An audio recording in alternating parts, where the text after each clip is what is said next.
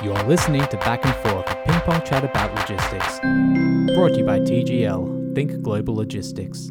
One of the big trends we saw coming out of the pandemic and we're seeing now is customers have all realized the importance of dual sourcing.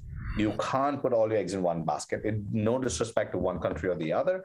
It's regardless of which country you're manufacturing in, you have to have another backup in place in a geography that will not be affected by the same geopolitical or other concerns that you're dealing with, right? And add to that, you're right now seeing the turmoil in the economy in Sri Lanka. It's a huge garment manufacturer. They're going through a very difficult time right now as an economy. Agreed. Likewise with Pakistan as well. Yes. You're seeing challenges, the geopolitical tensions happening there. So there is definitely a need for brands to be like, hey, I'm going into a new country. I've never manufactured in Vietnam or India or new city in India. That's where we come in handy, right? Hey, having that absolutely $1,000 a month, it's way less than anything you're going to ever pay in your country to hire somebody to do this. Let's be very clear about that. You get a technology platform, you get eyes and ears on the ground, you get that guarantee that, hey, you know what, I'm not getting taken for a ride. That's worth something. That's definitely worth something for customers. Yes. Well, the thing is, again, you keep on hitting the headlines that is right now being talked about, right? Because we take Australia, for example, right now it is no secret that Australia under its current government has it's hell-bent against China, right? It's hell-bent. Look, I'm not going to get into politics, none of my business. I'm a simple freight guy, right? But some of the things that they've been saying in terms of just as a politician coming out. So they're standing on their podiums and they're basically just saying, so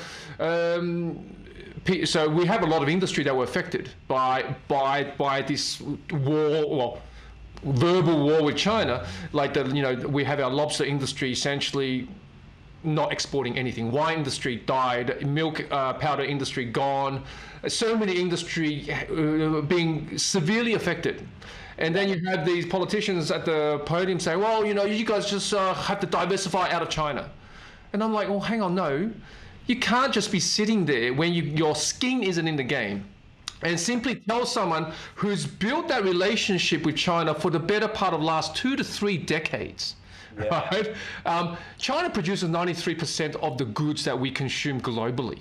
You can't just on a dime and get out of there and go find another country. It's not realistic, right?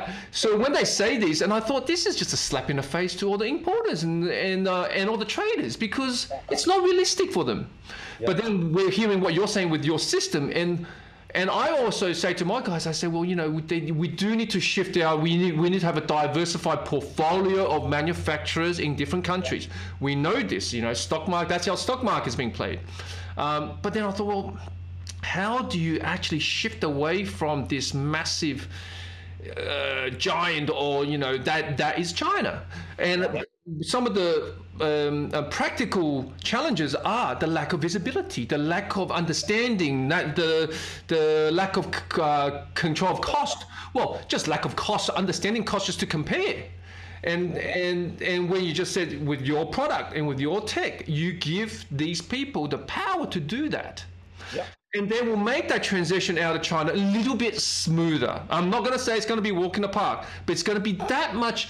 You're going to give these folks an educated chance take or gamble, whatever you want to call it. You're going to give them the tools to make the call, whether it's right or not. So again, like when you said that, and I just connected the dots in my head. I go, far out. No wonder you're getting so much traction with this your business concept, because it's right hot off the press in terms of what you're offering and what the world is trying to get its own population to shift to, I guess. No, listen, let's not kid ourselves, all right? China is the world's best well-oiled machine. For the most part, even for customers who do want to move out of China, who express that interest, it's just not feasible. The infrastructure China has built is none. It's second to none. there are tips and tricks that you could use when you're trying to move out and, for example, getting out of China. But let's also face it, when we've helped customers, and we have helped customers get out of one country and move into another country, specifically China to other countries as well. Yeah. But I'm sorry, the fabric comes from China. You could do the cut and sew in another market. That's right. I'm sorry, nobody, certain kinds of fabrics, the infrastructure does not exist, at least for smaller quantities. That's right. If you want a Nike, hey, you get to throw your weight around. You can land in Vietnam and build a factory in 6 months and make yours. But not everybody's a Nike. The SMEs and the mid-market customers you and I service, they're not operating at that scale. They don't get that same level of sway when they live in these countries. Yeah. So we have helped them. We've essentially moved fabric out of China into Vietnam, or into India or into other markets, and likewise other ways as well. There are products that customers have taken to India in a panic during the pandemic, and they realize, wait, I can't scale. Like at this point, I'm bringing every fabric from China. By the time I import it, pay import duties on it, and then cover that on my way out. The administrative costs alone don't make it worth it. That's right. I'd rather go back to China. So we've done both.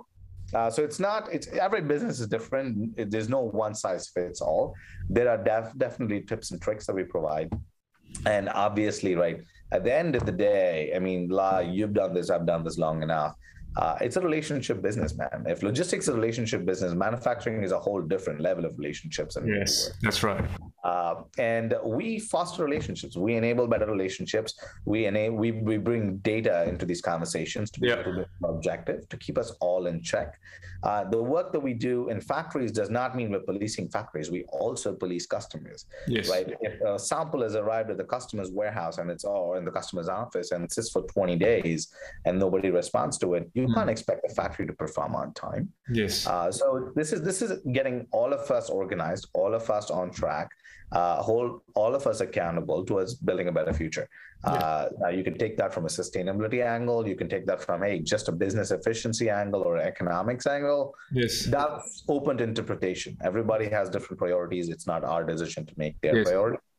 But we enable whatever your priority is. Yes. You're telling me sustainability? Yes, we got you the product for that. We got you the people to make that happen. If it's economics, let's talk about it. Hey, a lot of us went through pain during the pandemic. There's a lot of brands that have had to pay those punishing freight prices, and they all are trying to recover and get out of the red. We're there to support them. That's all we're here to do. Need help with your next shipment? Feel free to visit our website at www.tgl.co to book an obligation-free consultation. You can also check out the video for this episode on our YouTube channel, and while you're at it, add us on Instagram at TGL_global or LinkedIn and Facebook by searching Think Global Logistics. Thank you for listening.